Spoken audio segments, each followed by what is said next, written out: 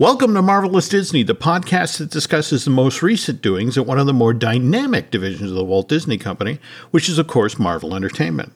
This is entertainment writer Jim Hill, and my co-host, the amazing Aaron Adams, and I are recording this week's episode on Monday, September 14th, 2020.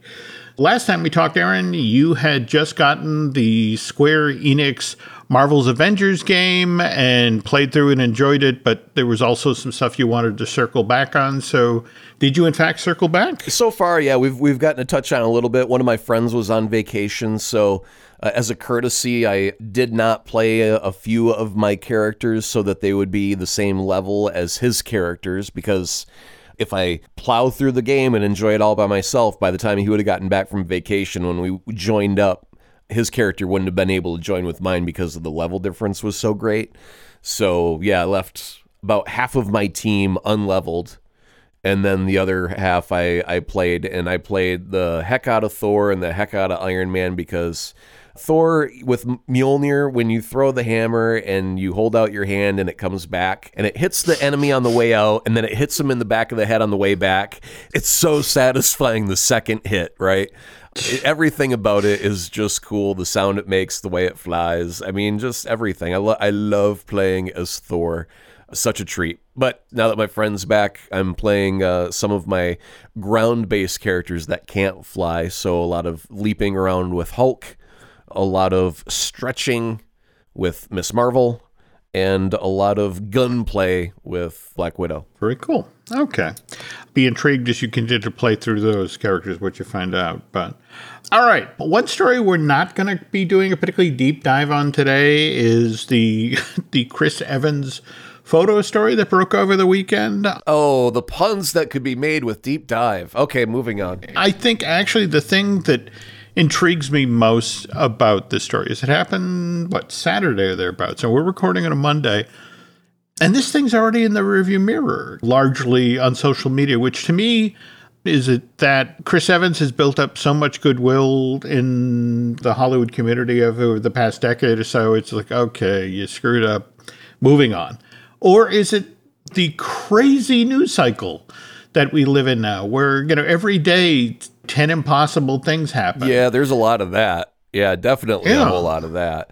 I don't know. I would like to think that we've grown a little bit as a society, but I have this feeling that we haven't. And I still think that we're on the wrong side of a double standard right now. Because if this were a female, like say it was Scarlett Johansson, oh my goodness, there'd be links being shared all over the internet and there would be tongues a wagging and it would just be horrible. And I'm sure that there would also be some shaming, why has she got pictures of herself naked unless she's just a dirty, dirty girl?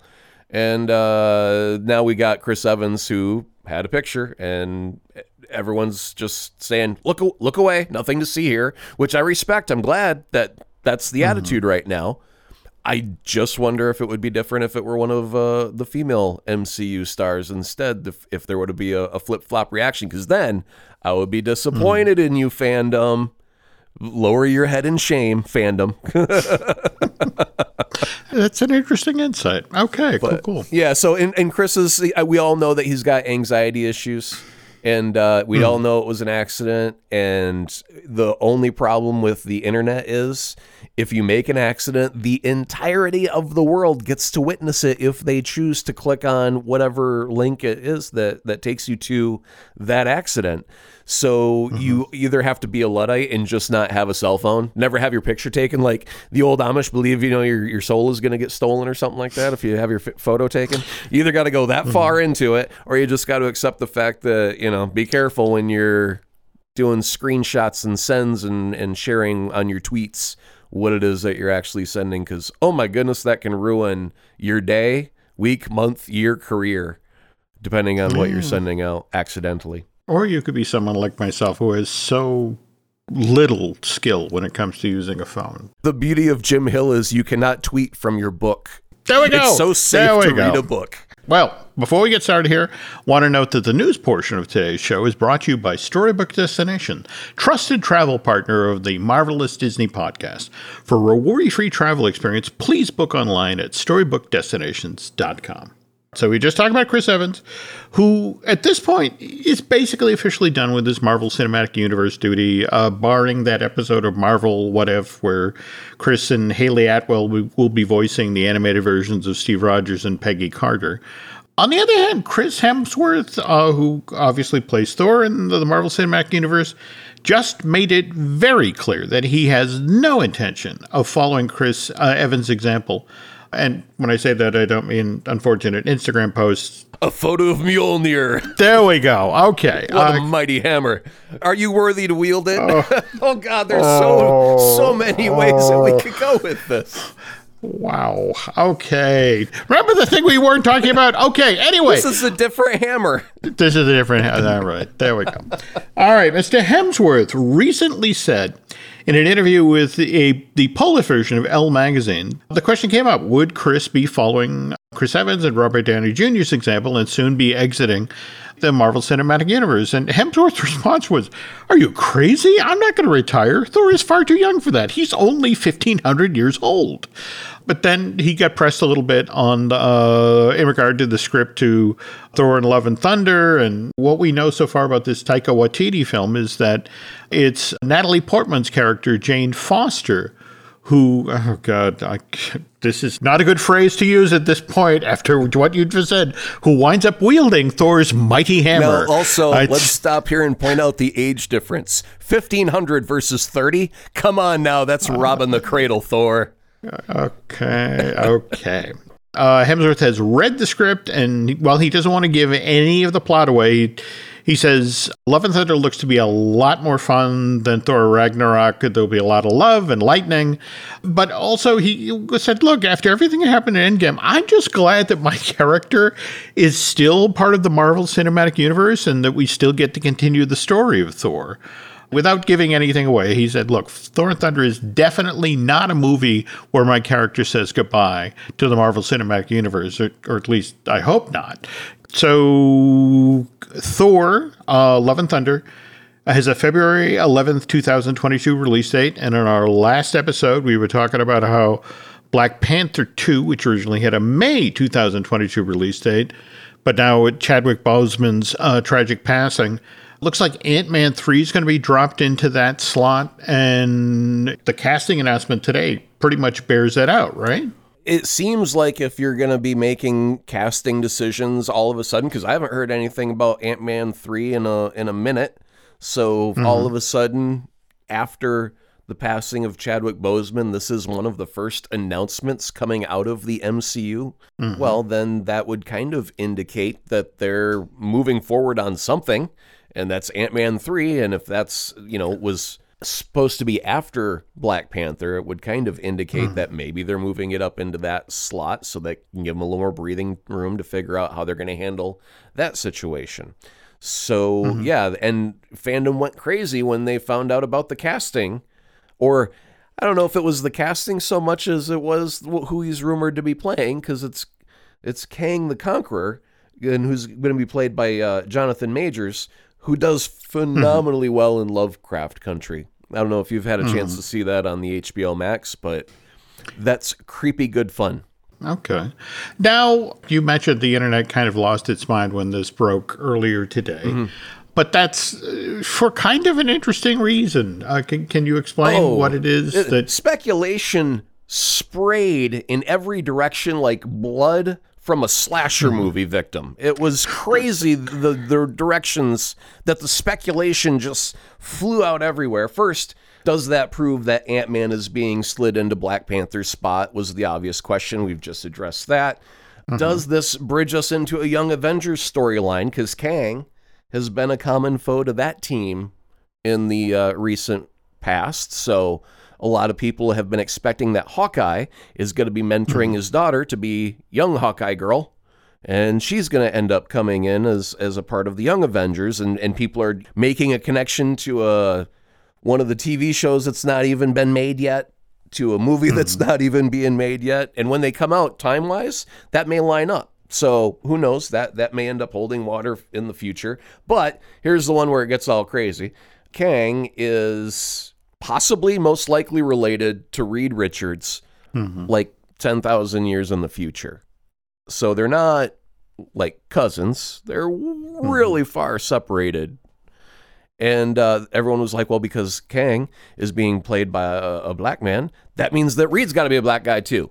And so then everyone was fan casting all of these, people of color to be Reed Richards. And I'm not against that. I got to say, I'm not against them swapping the race and ethnicity of one character for another. They did it in the last Fantastic Four. Michael B. Jordan got to play as Johnny Storm. Had no problem with that. It didn't affect the movie's outcome in one way or another. That was not the problem with that movie. A lot of people will dump on that movie, but he was not the problem that made it fail. So it's possible that, Reed could be a person of color. That would be fine if they did that. But if you put 10,000 years between the birth of one human and another, color can change over 10,000 years, depending on who the mom and pop end up being, married to and along those timelines. So you've got time for stuff to change with that. And then finally, will that mean we get a Fantastic Four movie a lot sooner than we were anticipating? Does that mean it's right around the corner? And the answer to that is nope, not even a little bit. But if you think about that question and answer, then does that mean that Kang is similar to our next Thanos? Is he our next big bad, or is he just a bad for now? He's existed as far back as 1963. I want to say, in fact, didn't he come on the canvas as part of a Fantastic Four? I would imagine so. I think he would be in the Kirby era, back in the olden day. And I've never really liked Kang because I always thought he looked kind of goofy. And trust me, I understand as a fan of Spider-Man and my love of Green Goblin, who is a character with a silly rubber mask. I get corny. It's fine. But he's just a blue dude that had a purple weird looking helmet. He was just, time traveling know-it-all. And so, yeah, he was everybody's thorn in their side. I think he may have started with the Fantastic Four. I mean, obviously, if he's related to him, but he starts so far in the future, and it was like he found a time machine invented by Dr. Doom. So that kept it in the Fantastic Four family. And then he goes back to the age of Apocalypse, back in the old Egyptian days. That's right. And then he's all of a sudden in the X-Men canon there. So it didn't matter if you had a marvelous team, you had a Kang that wanted to conquer you. I think he came out of Fantastic Four, and that's where everyone's latching on to we got to have a Fantastic Four movie. The minute after Ant-Man 3 gets done, expect a Fantastic Four announcement. I just don't think that's what's going to happen. It's interesting you bring up future Marvel projects. Because remember, it was back in July of 2019, as part of their Hall H presentation, Marvel announced that they were going to be rebooting Blade. And not only that, but two-time Academy Award winner Mahershala Ali was going to be playing everyone's favorite vampire hunter from here on in. And since then, it's been relatively quiet on that front. But Marvel, when they're putting a new film, getting it off the ground, they set up a production company. And typically what they try to do is pick a name for the production company that only the Marvel superfans will get. I want to see where this one lands with you, Aaron. The name of supposedly the Blade production company is Grass-Fed Productions. Yeah, love it. Perfect. Okay. And why would you love that? What is that about? Well, when you hear grass-fed, you think of a cow. A nice juicy steak. And if we're talking about vampires, they want a healthy human, right? They don't want one of them doughy, fatty ones. They want a good, clean one, a free-range human. So a grass-fed human is a really good human to start off with, right? Okay. I really kind of hope if Morbius does well with Jared Leto, if Sony and MCU will cross at that point between Blade the Vampire Hunter and Morbius the Vampire. The only problem I see with it is I think they're going to end up with a Freddy versus Jason scenario of pitting two franchise names against each other. You can't have one legitimately beat the other one. Or like King Kong versus Godzilla. They both got to win, or they both got to live in the end somehow. So I don't know if Sony would let there ever be a Blade versus Morbius, only so Blade can kill off Morbius. I just have this uneasy feeling that once we get on the far side of our third Spider-Man Home Alone, whatever it is, we're going to see a divergence that Sony's going to, play in its sandbox and Marvel's going to play in its sandbox, and still hoping that Tom Holland is still able to come over. But it seems like as aggressive as Sony has been about new projects in the Spider-Verse, I just wonder how much cross-pollination they're willing to go for.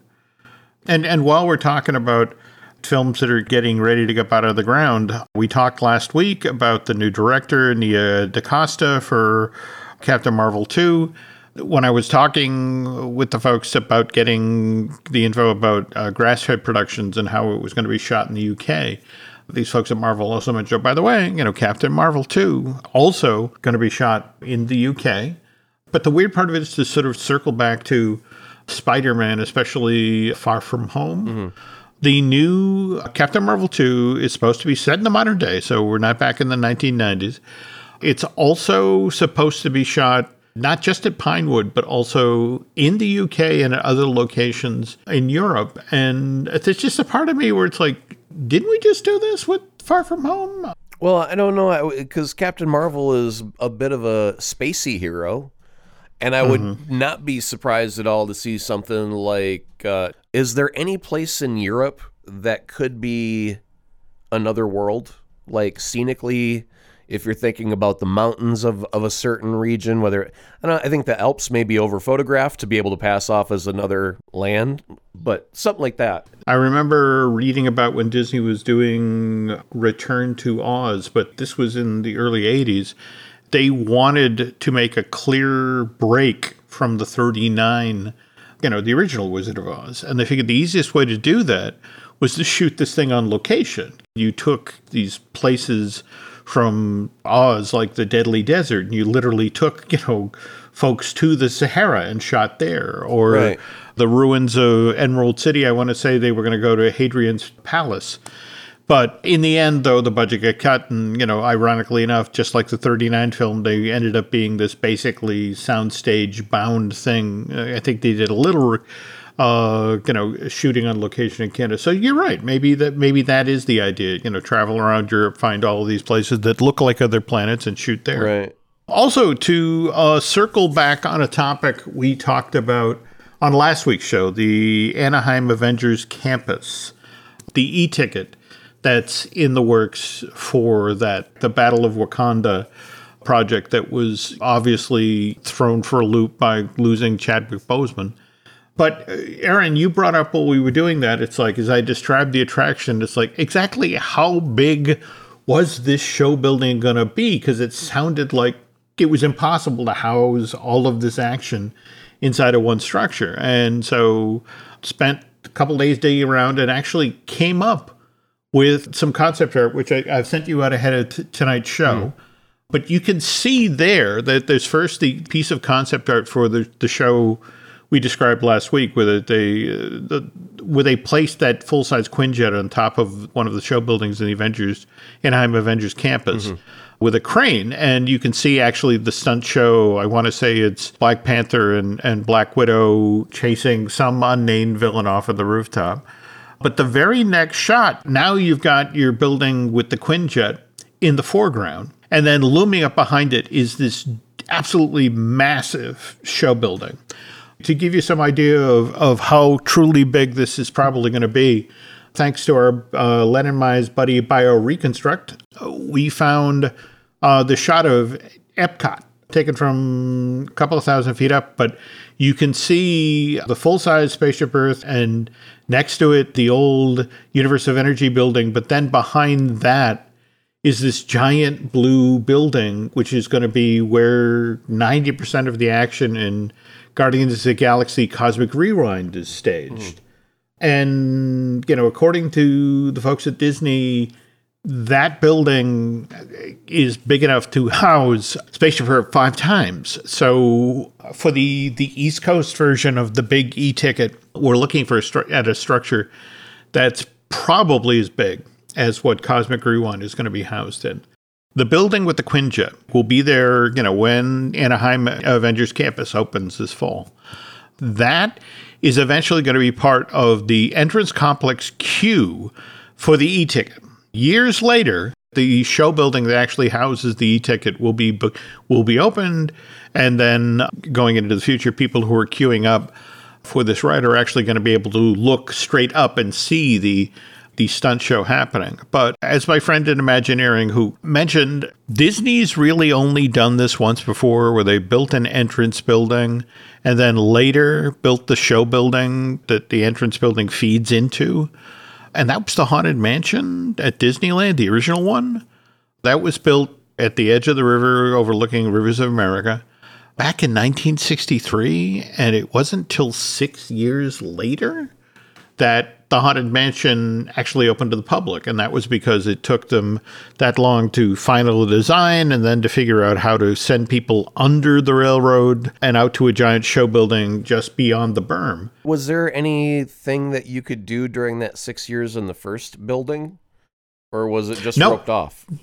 Really? No, in fact, they put up this black painted metal fence, and they put up a sign where basically it was mentioning that if you wanted to join the 900 Happy Haunts, you could send a letter to Disneyland Ghost Relations, and they would review your resume and consider you for whether or not you could take up residence. Well, I'll pay them in ghost money then while we're at it, but okay, sure. I don't think anybody at Disney anticipated that, we build the building in 63 and we won't open the ride till 69. I don't think, nobody figured that Walt would die in 66, or for that matter, Disney would come back from the 64 World's Fair with all of this new technology, all of these new ride systems. It really wasn't until they invented the Omnimover where it's like, oh, okay, now we know how to do this. But that wasn't invented till 67 for Journey through Inner Space. So here in the Avengers Campus, this main building that has the Quinjet, it's a 2-story building. It looks like, maybe concrete and metal, but definitely lots of glass on the front side. I'm going to guess that you'll probably have a couple of Iron Man suits in there, maybe a Captain America shield put up on the wall. I mean, if it's going to be a place where you would queue through, and it's supposed to be the Avengers Campus, wouldn't they kind of make this like a place where the Avengers are hanging out doing their daily stuff, and you'll see all the props? Will this, I guess I'm asking, will this be a walkthrough museum of cool Marvel stuff? Our problem right now is we are dealing with COVID-19, and Disney has put a pause on over $900 million worth of construction. If it was already moving forward before the COVID-19 shutdown, it can still go forward. But if you didn't have steel going up, if you hadn't already poured concrete, that project stopped. Yes, the building is done, and yes, they already paid for the Quinjet, so that's going on the roof, and yes, they have plans for the stunt show, because we were already talking last week about, them holding the casting sessions. But if you're working in the prop department, and you were the guy who was tasked to fill that building, I have the uneasy feeling that you're going to be able to look in through the glass windows at a minimally decorated space for a while. Before we jump off of the Avengers Campus, the first two are obviously the building. However, the third picture looks like a big, huge splash panel out of Marvel Comics. There's no way that this is a stunt show because half of the cast is flying, and we know that they're not going to be flying. So this image is a flight of fancy from... No, actually, if you look in the left center, you will see what looks like a flying chair. Oh, this is the actual rides. This is the battle of Wakanda. At this point, you have flown out of the Quinjet in your battle chair, and you are assisting the Avengers as they try to save the capital of Wakanda from whatever this invasion is. If it's in the context of the ride, I can see that being staged from element to element, where you see, Hulk smash one moment, you go zooming by, someone does, a beta blast, you go zooming on by. That could be really cool if they find a way to capture all of these individual moments, but I'm also noticing, Jim, that it looks like it is happening outdoors. Is that projection? Is that the gimmick for this, to do like what they did with Mickey and Minnie's Runaway Railway? Yes and no, because remember when Len came across that patent for an early version of the Spider-Man ride where you were basically supposed to hang at the end of like a pendulum? Oh, the pendulum. Yeah, totally. Love the idea. Swing through the Kansas City. And the idea was they were going to use projection on the floor to sell you on the idea that you were 15 stories up. And that to either side, there were practical sets of actual apartment buildings. And the notion was that each time you swung, you came close to an actual apartment, it would look in and there'd be a show scene or that sort of thing. So this is supposedly the same thing with the e-ticket, but the notion is that you don't need to eat up all of your ceiling with an armature that can only carry a certain number of passengers at a time that has to travel through this giant show building. The very same Imagineer who pointed me to this material wanted to stress that it's like, we are still doing scope. We've got wonderful individual effects we can do that will convince you that you're right next to Hawkeye as he fires off an arrow, or you still have to go to the board of directors and go, hey, we need this much money.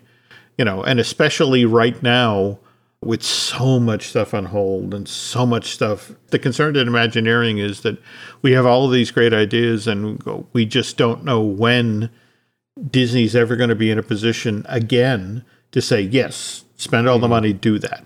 So entertainment has changed in a very, very large way because of COVID-19. And when Aaron and I get back from break here, we're going to talk about how the coronavirus may yet again be screwing up Black Widow's plans.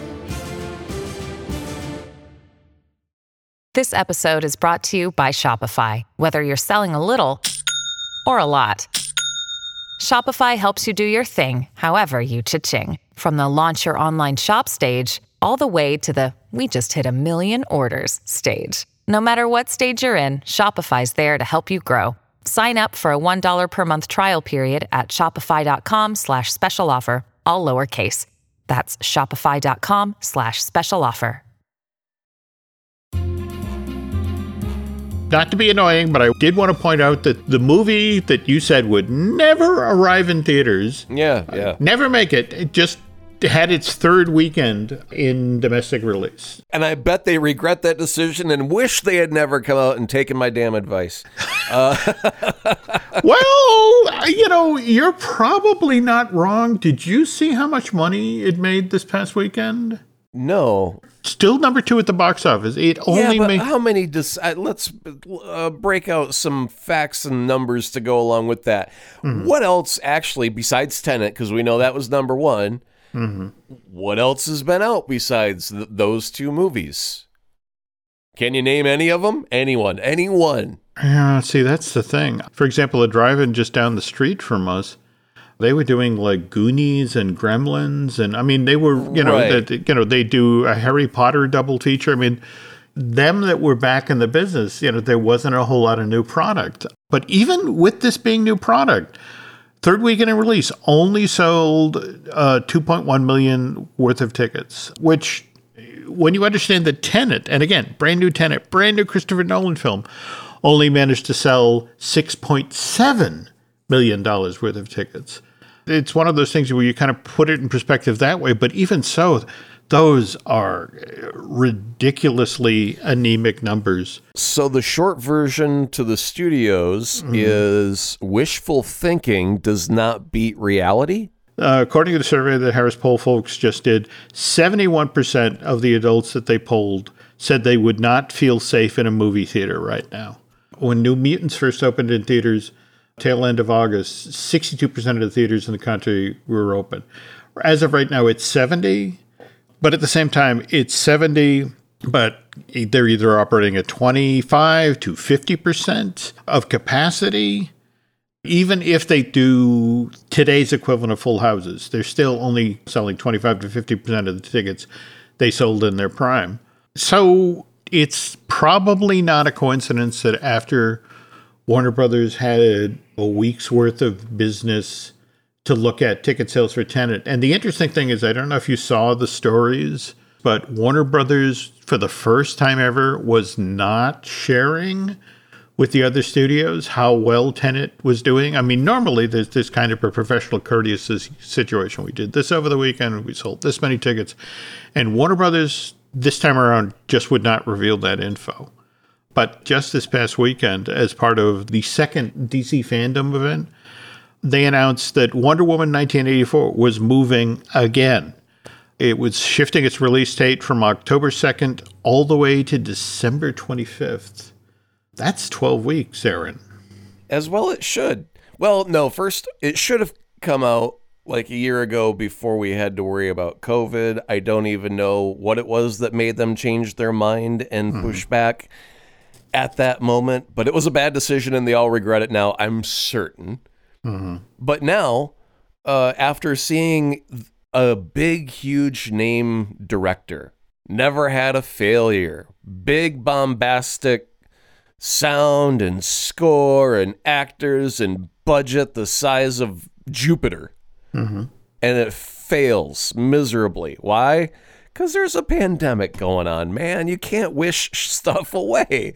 So, yeah, I think the studios are going to see when Christopher Nolan takes a lump on the noggin for not making the money back, it's because they released it at the wrong time. And they thought that they go, well, if we put the right bait out there, all the fish are going to come and it's going to be a feeding frenzy for everybody.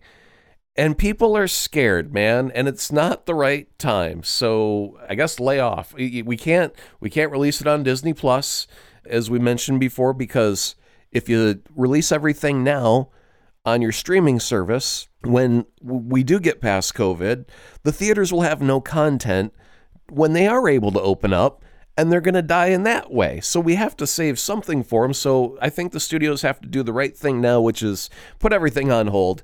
Don't even come up with a second release date. Just say it's on hold. When stuff gets better, we'll talk then. Until then, stuff's not normal. You get it. It's not our fault. We're trying to be safe and not lure people into a closed room by the dozens and lock you in for 2 hours so you can sit there and breathe on each other.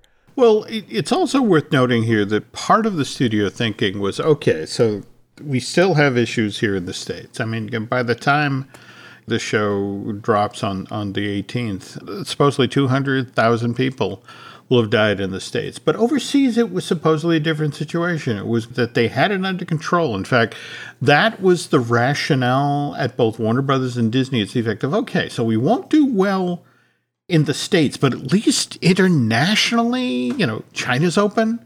We can put it out there. So Tenet goes out there and Mulan goes out there. And the New York Times today, the headline for the article was, Disney's Mulan disappoints at the Chinese box office. They only did $23 million over their opening weekend. And nobody at Disney was expecting that. In fact, they had convinced themselves that if there was no COVID, Mulan would have been yet another one of Disney's billion-dollar earners, and a lot of that money would have been strictly made in China.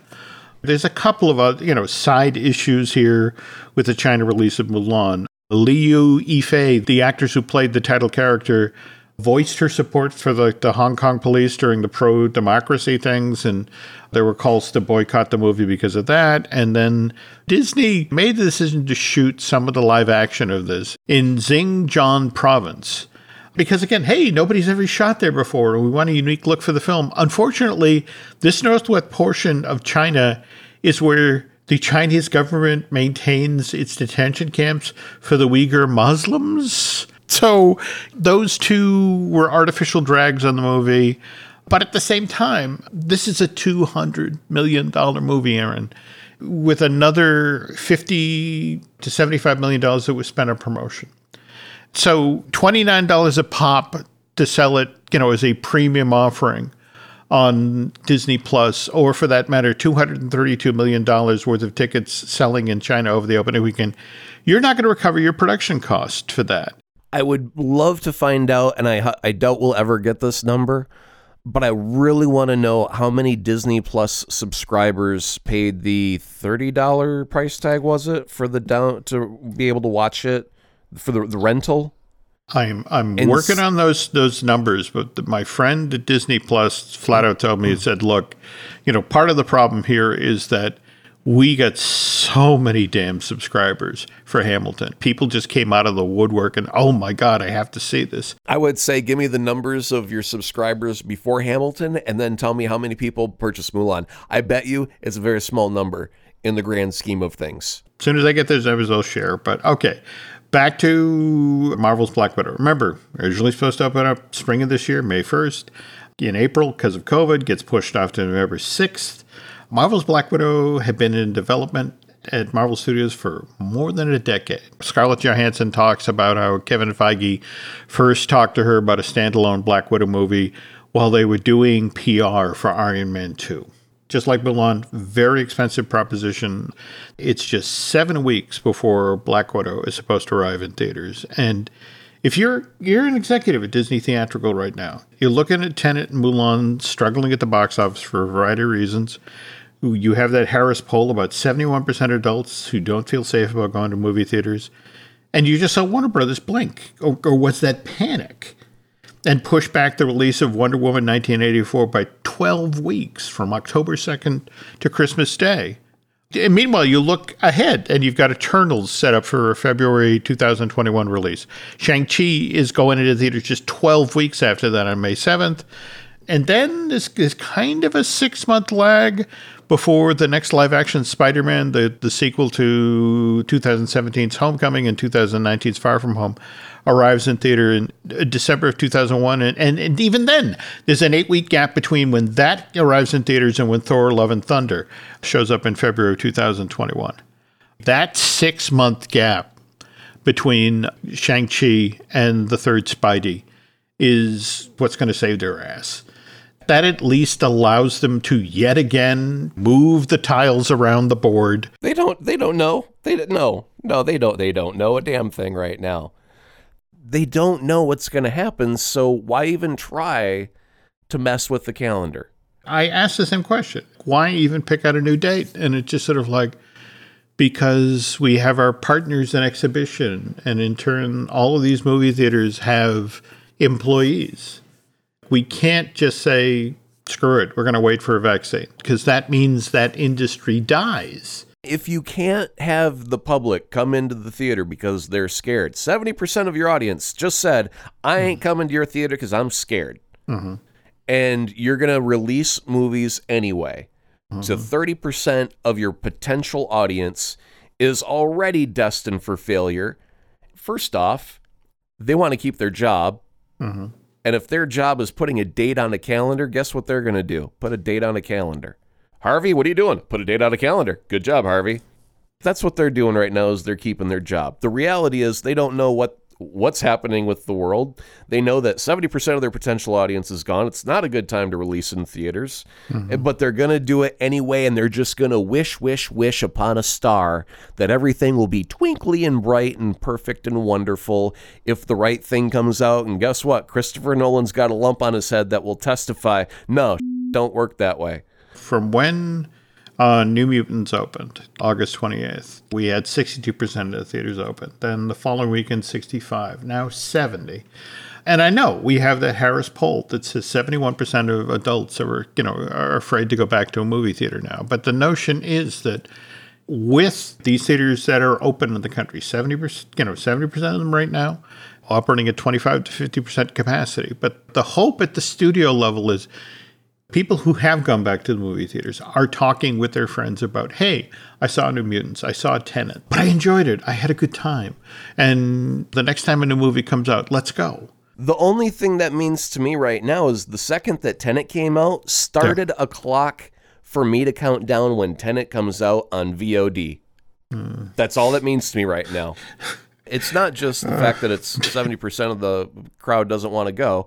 You got to do the math of only 70% of the theaters are open, and only 30% of the audience is willing to go into that 70% of theaters, which can only hold 25 to 50% of your audience anyway. I mean, split that number down any finer. You're right. The business plan right now of this only this 30% of people who are brave enough to go to these movie theaters that only operate at 25 to 50% of capacity, with the hope that this turns around the industry. And you're a movie, you're a movie studio who spent $200 million to make your movie. And again, 7 weeks now, 7 weeks from today the show airs to when Black Widow is supposed to arrive in theaters. And if you're Disney, are you willing to take that bet right now?